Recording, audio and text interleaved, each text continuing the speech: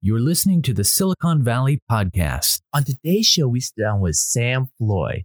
After living in East Africa for 3+ years, he is now based in Copenhagen. While in East Africa, he started the East African Business Podcast, which is a podcast about the business environment in East Africa, based around the interviews with entrepreneurs, investors, and organizations looking to help the region grow. Today, we talk about what are some of the challenges that entrepreneurs face in Kenya. If a Westerner were to move to Africa to start a business, what does that person need to know to be successful? Where are the opportunities in Africa? This and much more. And don't forget, write a review on iTunes and share this great content with your network. All right, and now let's start the show. Enjoy.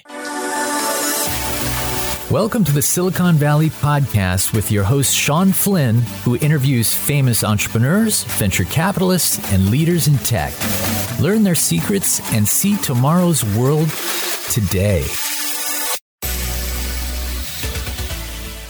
Sam, thank you for taking the time today to be on the Silicon Valley Podcast. Now, we've had venture capitalists from Africa before. We had Nicole Yembra, venture capitalist from Nigeria, and Thelma Ekior. We haven't had any entrepreneurs. We haven't had anyone from Kenya yet. And in fact, your story is absolutely fascinating. So can you give our listeners a little bit of background of your career, your journey up to this point? I originally am from the UK, which you might be able to guess from my accent. After finishing university, I worked at a startup for about 4 years and then decided that it would be a bit more interesting to go and start a business somewhere else in the world. I was looking for a mix of somewhere developing but still dynamic, and I thought East Africa seemed like quite an interesting place to go. So I went and did a try before you buy tour where I spent a month living in Rwanda, a month in Uganda, a month in Kenya, a month in Tanzania, before finally deciding that I wanted to live and start a business in Kenya. I was then there for a further 2.5 years. During that time, I started a podcast where I interviewed a number of East African entrepreneurs. We'll perhaps talk about some of the stories that they had later in the show. But then I was there in East Africa until about September 2019.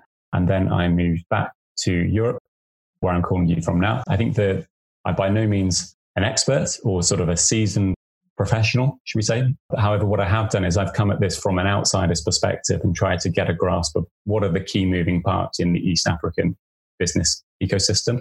I myself have played a part in that to some degree, and I can very much hope to share with the listeners a lot of the exciting opportunities that exist there. When you arrived in East Africa, what was your immediate impression, the business community, just the ecosystem in general? The main thing to say is that when I got there was a lot going on. Initially, when I decided to go to East Africa, I thought, well, I don't really know anything about what's going on in the business scene there. There's no point me being sat in London, doing some research online and deciding I'm going to do a solar company in Uganda without even going there and understanding what's happening. So I had a friend who was based in Rwanda. So I thought, right, I'll take a one-way flight to Rwanda. I'll stay with him for a month, and then I'll spend a month in Uganda, a month in Kenya, a month in Tanzania. And I'll basically try and figure out, is there space here for me to do a business? And if so, what ways can I fit in best into the business ecosystem? If I get to the end of those 4 months and it's not, then I'll call it a holiday. I'll come back to England and I'll get a proper job. So thankfully, interestingly, I got there and there was actually I felt there was lots of opportunities and also lots of places where I could sort of fit in as somebody who has learned about startups and sort of had worked in companies in the UK. So the first thing was, yes, lots of opportunity, lots of people talking about businesses, lots of people saying, the startup that I'm doing, these are the opportunities that I'm seeing. But it was also relatively finite in terms of the people who were in the entrepreneurial scene. You could get an introduction to most people. A lot of social life and indeed business life in East Africa happens on WhatsApp. There are lots of WhatsApp groups in various different countries and across the region. Once you sort of got in with that, it was quite easy to sort of understand and sort of get introductions to people there. So you're getting introductions to people, being engulfed in the community. While this was happening, what were some of the challenges that the entrepreneurs were facing that you discovered?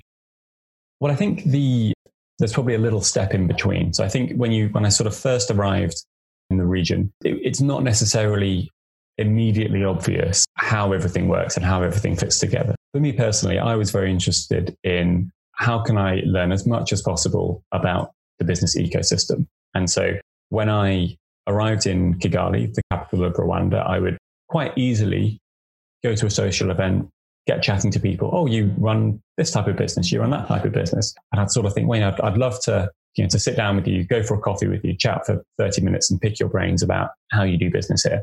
But understandably, you're talking to busy entrepreneurs and they would say, look, I'm really sorry. There's a lot going on with the business, maybe in a few weeks' time, or maybe in sometime in the future. That didn't quite work for me because I was there for, I basically had 4 weeks per country to evaluate whether what was going on there.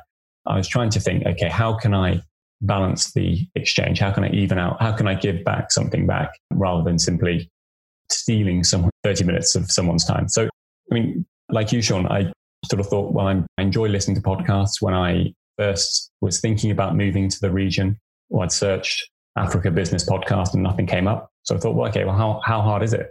A few weeks of Googling and testing out, etc. I thought, well, maybe I can start a podcast. And what I can do is go back to those same entrepreneurs and give them publicity to people around the world. Because if I was sat in London searching for African business podcasts, maybe there are other people too. That then became my pitch to local entrepreneurs is, would you like to promote your show? And it's going to be listening to people around the world. I then went and arranged these conversations with these entrepreneurs and basically had the same conversation that I would have had if I was going for a coffee, but there was a microphone in the middle. And so once the recording was done, I then packaged it up and turned it into a podcast. The reason I sort of explain that is that it was only after dozens and dozens of hours of speaking to lots of different business owners in lots of different areas, irrigation companies in Rwanda or radio advertisers in Uganda, all kinds of businesses in Tanzania and Kenya, that you really actually begin to understand what are some of the common threads or the challenges that exist. Now, of course, some are specific to just businesses, but after a while, you begin to see, okay, there are certain characteristics that emerge. And just even until the day that I left Kenya, being in East Africa for over 3 years, I was still learning of, okay, this is another bit of nuance to how business is being done. In answer to your question though, Sean, I'd say that the two main challenges that I see are, some of them are perhaps more, should we say, structural, which is it's generally a low trust environment. And so as a result, the ways that I was used to operating in the UK, you have to have, for example, additional checks and balances for the types of work that you'd be doing. For example, if you were to have a remote sales team in the UK, you might just say, okay, well, here's your sales material. Let's catch up. And we'll have a weekly call to catch up on how you're doing. In Kenya, a lot of the remote sales team I was working with, especially if you're being paid on commission, there's lots of checks and balances that were needed to make sure that kickbacks weren't happening, for example, or kickbacks basically being low-level corruption. The buyer and the seller do some sort of deal which swindles the main company out of the business. The other main one, sort of being quite frank, there is a lack of local demand when we're comparing addressable market, for example, of particular businesses. In the US or the UK, you might be able to say, okay, well, I don't know, dog food delivery services. Okay, there are 10 million dog owners in the UK. They spend an average of £30 a month on dog food. Okay, suddenly we've got quite a nice market size. If you're looking at the types of businesses that are based on middle-class consumers in Nairobi and Kenya, you maybe have sort of 100,000 or so. And so straight away, those calculations that you're doing make the size of the market a lot smaller. And then generally that sort of filters through to local businesses. So I think the two main things are sort of low trust environment and lack of local demand. I love how you mentioned having a podcast got you in front of people. From my experience, this has been the greatest way to sit down with people and get their time that in most situations I wouldn't have had that opportunity. Now, with these companies that you sat down and you interviewed, can you share some of their stories, what they're working on, and enlighten us a little bit about what they're doing? Absolutely. So I should say that in total, I think I've interviewed about 80 different companies. And I think with a lot of them, you I'd sit down and be like, okay, I kind of get this. This is a job platform, but for, slightly localized to East Africa. Those were definitely interesting, or, a manufacturing company. It's like, okay, this is interesting. And there are certain bits of, certain aspects do sort of strike you as, oh, that is interesting, or I hadn't really thought of it that way. What I'll perhaps do is go over some examples of companies where the business model has almost had to be invented by scratch, or it's something where there's it sort of highlights bigger sort of theme underlying. For example, the first one I might talk about is a company called Floy.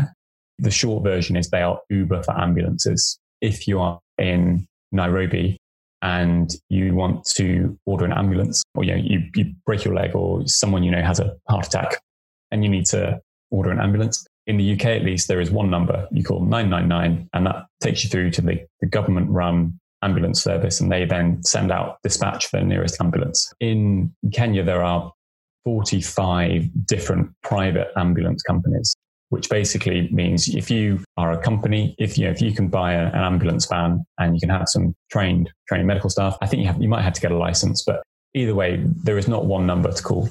Friends having a heart attack, you might have 3 or 4 different ambulance numbers that you call the first one. They say that the nearest one is 2 hours across town. You call the next one, you end up haggling over the price. What Floy does is they basically aggregated all the different ambulance providers, and then they've done some incredibly smart technology, which basically allows you to, for example, if you're having a cardiac arrest, it will inform the ambulance driver that they should just go to this particular hospital, which has space for them. So a lot of the times before, all this information was just kept in people's heads. And obviously, when you've got emergency healthcare, there's not much margin for error. And so this is just, for me, just a phenomenal way of formalizing this informal structure or sort of situation that was going on. And so they started off on the ambulance side of things, creating that ambulance dispatch platform.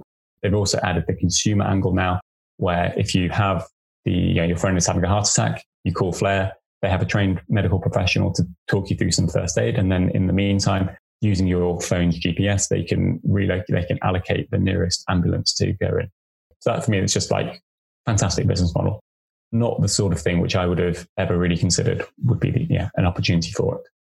The next one I'll sort of talk about is a company called Lendable. A short version for them is big data lending. So they're all about how can they make it more attractive for international hedge funds or wealth managers to invest in Africa. A lot of the time, there is a lot of uncertainty around how it works. So the short version is that they do a heap of data analysis and predictions and all sorts of wonderful buzzwords to basically get a validity of effectively risk what it's like to do investments. And then they can go to their partners in London or New York, be investing $25 million into a motorbike leasing company in Kenya, for example. That type, if that motorbike leasing company was to go to the bank, they wouldn't be able to get that level of funding because the bank would need, I'm going into the weeds here. The fact that Lendable have done the big data analysis means that they're able to sort of deploy this capital. So with all these companies that you've mentioned so far, the companies themselves, how are they getting the funding, the capital to start to operate? Well, I think when it comes to companies in East Africa, at least, and I imagine in other parts of the continent, there's what I can describe as a layer of impact investing. So historically, this would be philanthropy or charity. And more it's been the focus is trying to shift away from straight handouts and more into this term impact investing, which is to give money to businesses that have a social impact. A lot of companies, they're saying, well, through doing this, we are improving the environment. There will be grant money available for people to basically say, so sort of an NGO or a fund would say, we'll give you this money, but you must promise that you're going to improve economic empowerment. So you're going to give people employment, or you're going to do training, or you're going to do something which is more than just the financial return. For a lot of companies, if they're doing something which is quite good, there's quite a lot of grant money available, also this impact investing money. You're beginning to see as well local angel network. This is typically investors who've had some wealth, various investments, and they're beginning to sort of dip their toe into startup investing and sort of slightly more sort of venture capital angle. And then occasionally there are, maybe this comes a little bit later, but there are options for international funding. So a few companies have been able to raise large amounts of money from the US. In terms of getting started, grant money, local investors, or friends and family is the sort of standard. Now, I've seen a couple of companies from Africa pitch here in Silicon Valley. A startup in Africa wanted to access Silicon Valley or the US market. How would they go about doing that? Well, I think it sort of depends where is the focus of the market. So where is the focus of the business? Like who are the end consumers that company is serving? If they're serving African consumers, then I'd basically recommend have a knockout proposition for how this business that they want investment in is going to offer a route for Silicon Valley investors to prosper from Africa's development. So the continent is set for incredible growth. There's this huge booming population. And I think a lot of people intellectually get the idea that, okay, in the next 20 years, Africa is going to be developing. There's going to be some business opportunities. And so if I was a company that was focusing on the African market and I was pitching for money in the US or elsewhere, I would 100% have that as the narrative. Like, this is the big change that we're going to see in the world. And then basically follow all the standard procedures that you'd have when doing a pitch. But basically, I'd be saying, the key message would be, if you want to benefit from the hopefully inevitable growth of Africa, then investing in this business is the way to do it. Okay. And how are the relationships between the startup centers in Africa and those in the US? I can probably speak more to Europe, what it compares like to Europe, and I guess a little bit to the US. But the main sort of thing to understand about the business ecosystems in Africa are that it's more or less split into north, south, east, and west. So Cairo in Egypt in the north, Lagos, Nigeria in the west, Nairobi, Kenya in East Africa, and Johannesburg in the south. And so you'll generally see a sort of concentration of sort of business activity in those regions. Now, of course, that's not where all of the work happens. There's lots of things happening in Lusaka in Zambia, or in Kampala in Uganda, and in Accra in Ghana. Companies may choose to launch in a second city before they then go to the bright lights of Cairo, Lagos, Nairobi, or Johannesburg.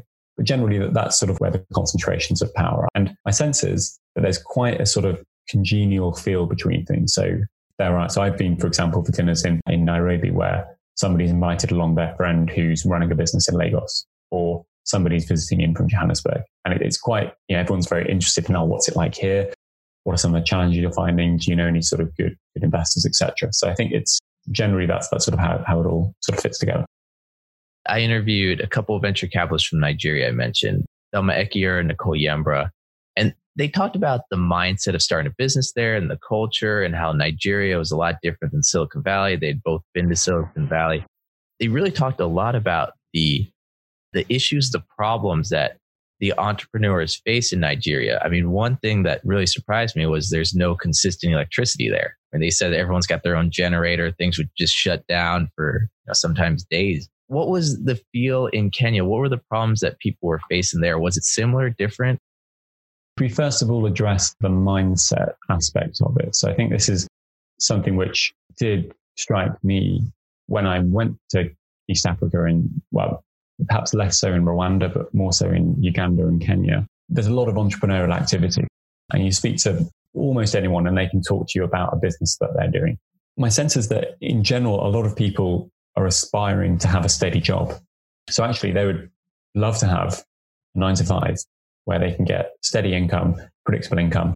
Entrepreneurship is often the default position that a lot of people need to have, make a living or put food on the table. That said, even if somebody does have a job, they'll almost always have a side hustle. So another way of generating income. And I think this hustle mindset is something that almost everyone in at least Uganda and Kenya that I spoke with had, because there's always looking for this next opportunity. Where is it possible to sort of earn a bit of extra money? So I think that's somewhat different to the UK, at least, where people are kind of bored of having a steady job and they want the sexy thing is to be an entrepreneur. So that's sort of a slight change, but also people aren't necessarily innately entrepreneurial. So for example, if they, were to go traveling abroad, go on holiday, they might not, for example, buy 10 extra blankets from India and then come and sell them back to friends and family in the UK. Whereas in Kenya, My sense was a lot of people would do that. If they were abroad, they saw a good deal, buy some stuff there, bring it back, and then sell it locally. In terms of the sort of challenges, again, it sort of depends on the types of company that you consider. So in Ethiopia, it's pretty common the power and internet can just be shut off for several weeks at a time. So I know that there have been some protests. The internet was switched off for 2 or 3 weeks. It's very difficult to do that when you're running an internet business and the power goes out. Having to come up with strategies to get around that is a business risk. A few other things which sort of seem like challenges, which again, for example, I'd never come across, is the idea of addresses. So like, where does someone live? There isn't really a postal service because a lot of people don't have if not an official address, then a recognizable address. And just the cities and the country haven't really grown up with this idea of, okay, we need like a specific address to send something to. Certain startups have emerged to sort of, want for a better phrase, to address the problem, people not having addresses. And so that's quite an interesting, again, another like little thing to kind of overcome, which might not be, which you wouldn't think twice about in the UK or the US. And I think, yeah, from an infrastructure perspective, yes, there would be power cuts. A lot of places have generators. A big thing is traffic, which again, you might not think about as sort of a big thing, but especially if it rains, there's not great drainage on a lot of roads in Nairobi. The city just goes to a standstill. And I've literally spent hours sat in traffic after a downpour. But on the flip side, something that Kenya does have is very good phone coverage. And they also have mobile money, which is very prevalent. I think 90% plus of people will have a mobile money account. And so you could meet a goat herder in the middle of the savannah and pay him with mobile money, and that would be totally legit. So I think that other aspects of it are, again, a little bit different. So with everything you mentioned, or something that wasn't even mentioned, if you could change anything which would increase opportunities for startups, what would it be? I think that the common answer or the common response to something like this would be to say, to give startups more funding. But for me, at least, that feels like a bit of a short-term fix. I think if you think about investing, like the reason you invest is to get a return on your money. Even if you're doing impact investing, ultimately you want to be getting some type of return on your money, which means the business gets paid, which means there is some underlying purchase or consumption of goods or services that's happening. The sort of short answer is, I'd say, things that stimulate local demand. A very straightforward way of doing this is direct cash transfers. So we've seen one of the largest UBI, Universal Basic Income experiments, is happening in Western Kenya at the moment. So we'll sort of see what are the results of that, things that are going to stimulate demand. Another way is getting more international firms buying from Africa. That will then hopefully allow the money to sort of trickle down into the hands of employees of those companies, who then become consumers. The more they start consuming, the money circulates around the economy, and then suddenly demand for ancillary services begins to spring up as well. The two main ways that I could see. And what about the different business models in Africa? Could you go into a little bit of detail about those? Can you go into, if someone from the West wanted to go into Africa and set up operations, set up business, best way to go about doing that? I'm really curious from that entrepreneur's point of view and your journey. Often when people are thinking about doing business in Africa, who's been in there purely for the potential financial reward that might come from it, often there's something else which is at play. The two main things that people might go into it is to provide a product or service that isn't currently being used that they think should be. So for example, this could be electricity in rural homes, or education, or affordable transport or transit, or something where there is a local product or service that's being missing. And I think the other motivation is to improve the livelihoods of people living there. Now, sometimes that is done by having access to electricity, but also it can be done by giving people an income. A big distinction that I like to think about is, where is the supply and where is the demand? Because when most people think about doing business in Africa, they're talking about the demand. So they're saying, okay, how can we create products and services that are going to be for the next billion consumers? This is okay, but it means there's typically going to be a long lag where you might not have, or you almost certainly won't have, good revenue coming into the business.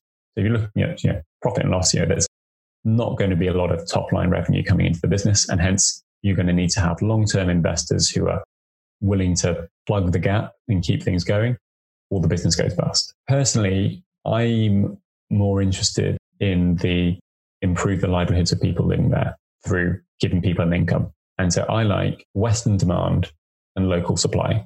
For me, like the number one impact thing you can do is to give lots of people a steady income. And that way they can buy more things. It's a local demand. And that sort of, it helps the local economy, but also it means people can buy medical services and lots of things there. When I was in Kenya, I was working for a B2B company where I was selling internationally. So I sort of sold in 8 different African countries and combination of European and US companies. It is so much easier, as I'm sure it doesn't take too much logic to get to this conclusion, but it's so much easier if you can pitch your business to Western clients who are going to be fine paying $20,000 for a service. Because to get an equivalent amount of revenue locally, it's possible, but it's a lot harder.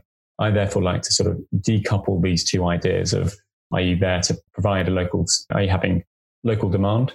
Are you trying to do it locally? If the main thing you want is to increase the incomes, go and sell elsewhere in the world and then funnel that money back into East Africa, into Africa in whichever way seems best, either through employing local people or through buying from local suppliers or anything that can be getting international money into the economy. So that's sort of generally how I think about business models. Yeah, if you're able to run a business where you can start having clients that pay $20,000, you can do that from day one. And you don't need investors, and you can still be paying a lot of people in East Africa a lot of good money to do that. And it's a sort of slightly quicker way of getting things going. In terms of thinking about what types of entrepreneurs or people well placed to run a business in Africa, I think the ones that I can sort of see succeeding have a combination of long-term horizon, they have on-the-ground expertise, and also they have an international worldview. All these points are flexible, but I think if you can find some category of people or person who has an overlap with those three, that's really good. If we sort of think through this logically, first set of people you might think about are expats. So people who, like myself, grew up in the UK or grew up in America or Europe, don't particularly have any roots in Africa, but I'm very interested in sort of being part of the development and seeing what I can do. So, for me, I've got the international worldview. I've lived in different places. It's possible to get the expertise by partnering with people on the ground, but often there's not a willingness to stay, let's say, for 10 years. You're probably going to need to commit to 10 years living on the ground in Africa in order to have a long term. So sort of expats are good, but there's a sense of sort of coming in and going, which again, it's not bad. It's good to get those sort of injections of insights, but it's not necessarily sort of a long-term solution. You then might look at purely local teams. So here people have got the long-term horizon because they live there and they have the on-the-ground expertise. But sometimes it can be difficult to have the international perspective. Now, of course, this can be addressed by somebody from the country going and studying abroad. That's often enough to get an international worldview or to some degree consuming content online. But there is just the sort of reality is from speaking to different companies, it would be very obvious when there is somebody there who has the international worldview and just how different businesses operate compared to somebody who's just sort of thinking in local terms. The category that I think is probably most exciting is the diaspora. So a lot of people I know have, for example, family ties in Africa, but grew up in the UK or elsewhere. And often they want to invest back home. So if you sort of, this is typically, I don't know, maybe second generation in the case of the UK, went to UK schools or moved when they were a kid, but they've still got, aunties and uncles and grandparents who live back in East Africa or in Africa. So I think here what's great is you have this international perspective. There's often this long-term horizon because ultimately a lot of people want to sort of go back and help develop the home country. And often they've got good connections to people on the ground to make it happen. One trend which I really hope to see more and more of is diaspora, or which way you want to define it, but people who have roots in Africa but have been living abroad and are looking to use their wealth and insights and opportunities in a way that can develop businesses and to develop the economy. Let's go into even more detail. If I'm a startup here or in Europe and I want to go into Africa, what should I know? What research should I do? What are the first steps moving forward? The first thing that I'd be thinking about is to really do your research and spend a few weeks, maybe a month or a couple of months, and just trying to suss out the local business scene and just sort of really understanding how you can best solve the problems on the ground. It's almost as if you've got a good opportunity. If you've got a good company and it solves the universal human problem, the chances are that it will also in some form apply in Africa or parts of the world. As an example, with Uber's quite popular in a lot of East African cities. It's been a big area of growth. The core app remains. If I open my Uber app in Nairobi, it's the same. It's basically, it feels the same as if I'm doing it in London or in New York. But the Uber Kenya team have had to modify it a bit. So for example, with payments, they had to allow cash mobile money to be done on there because a lot of people who were using it didn't have a debit card, for example. They've had to include in-app calling because drivers don't necessarily trust the location that comes up. It can be really quite strange for somebody who's just arrived in Nairobi to open the Uber app. They sort of set their destination, set their location of where they are, and they enter their location of where they want to get to. And then they match with the driver. Within 5 seconds, they get a call and the driver asks, "Where are you? And where do you want to go?" And it can be a bit strange because you're like, well, I've literally just put this in the app. But because it's going back to this idea of sort of addresses and perhaps not trusting the quality of the devices, or it's just easier for drivers to pick up and call. And so I don't know if it's been modified specifically for East Africa, but that's definitely a feature that I saw evolving over time, which again, if you're sat in Silicon Valley, then you're like, well, why do we need to have in-app calls? Because everything's done over, all the routing, et cetera, happens automatically. So yeah, a few things like that. It's not to say there's not the opportunity, but I'd really just be thinking, okay, we've got what's the core idea. Let's take a first principles approach to building it up. And then I think the other main thing is treat each country differently. When people talk about Asia, Afghanistan and Malaysia are both Asian countries. There's a lot of difference and diversity between countries, and the same applies in Africa.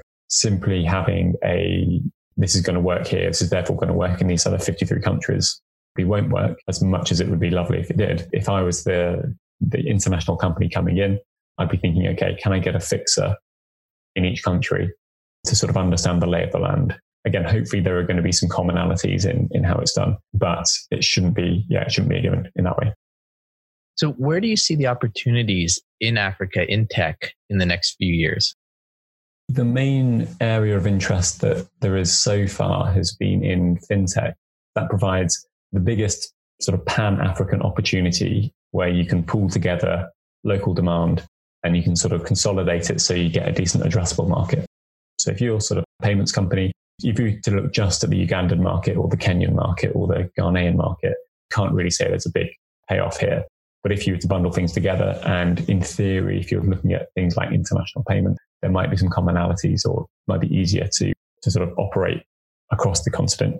That's an area where there's lots of interest. I think it sort of depends on the region that you look at in Africa, but on the whole, around sort of 70% of the population still work in agriculture. And so I'd say anything that can be done to improve the efficiency or improve the productivity in that region, there's going to be a lot of interest. So things around smart water filters or micro sensors, or using satellite imaging to predict weather forecast. And on a personal perspective, I'm sort of interested in where can you consolidate demand, or where can you give farmers or people working in agriculture consistent, predictable income. And that sort of unlocks the whole chain of being able to invest in fertilizers and all sorts of things. So I'd be saying, lots of things in sort of agriculture and improving that aspect. There's probably quite a lot that can be done in health. Now we're seeing lots of, smartphones have been on the continent now for coming up to 10 years. And lots of smart young developers and hackers and coders are able to look at this Android phone, take it apart, figure out, okay, how can we use this to solve local problems? So for example, do malaria testing, etc. So I think there's probably quite a lot that can be done on the ground where you really have to understand the local context. A while back, I did some sort of first principles thinking on it. And I thought, there's probably quite an interesting case for 3D printing in Africa. The reason being is that there's not the best roads, the ability to overcome the issues that come with logistics. A very famous company that started in Africa is one called Zipline, where they drones to deliver blood.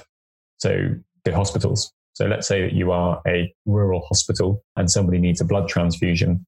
It doesn't make sense for you to keep, or it's impossible for you to keep enough blood in the hospital.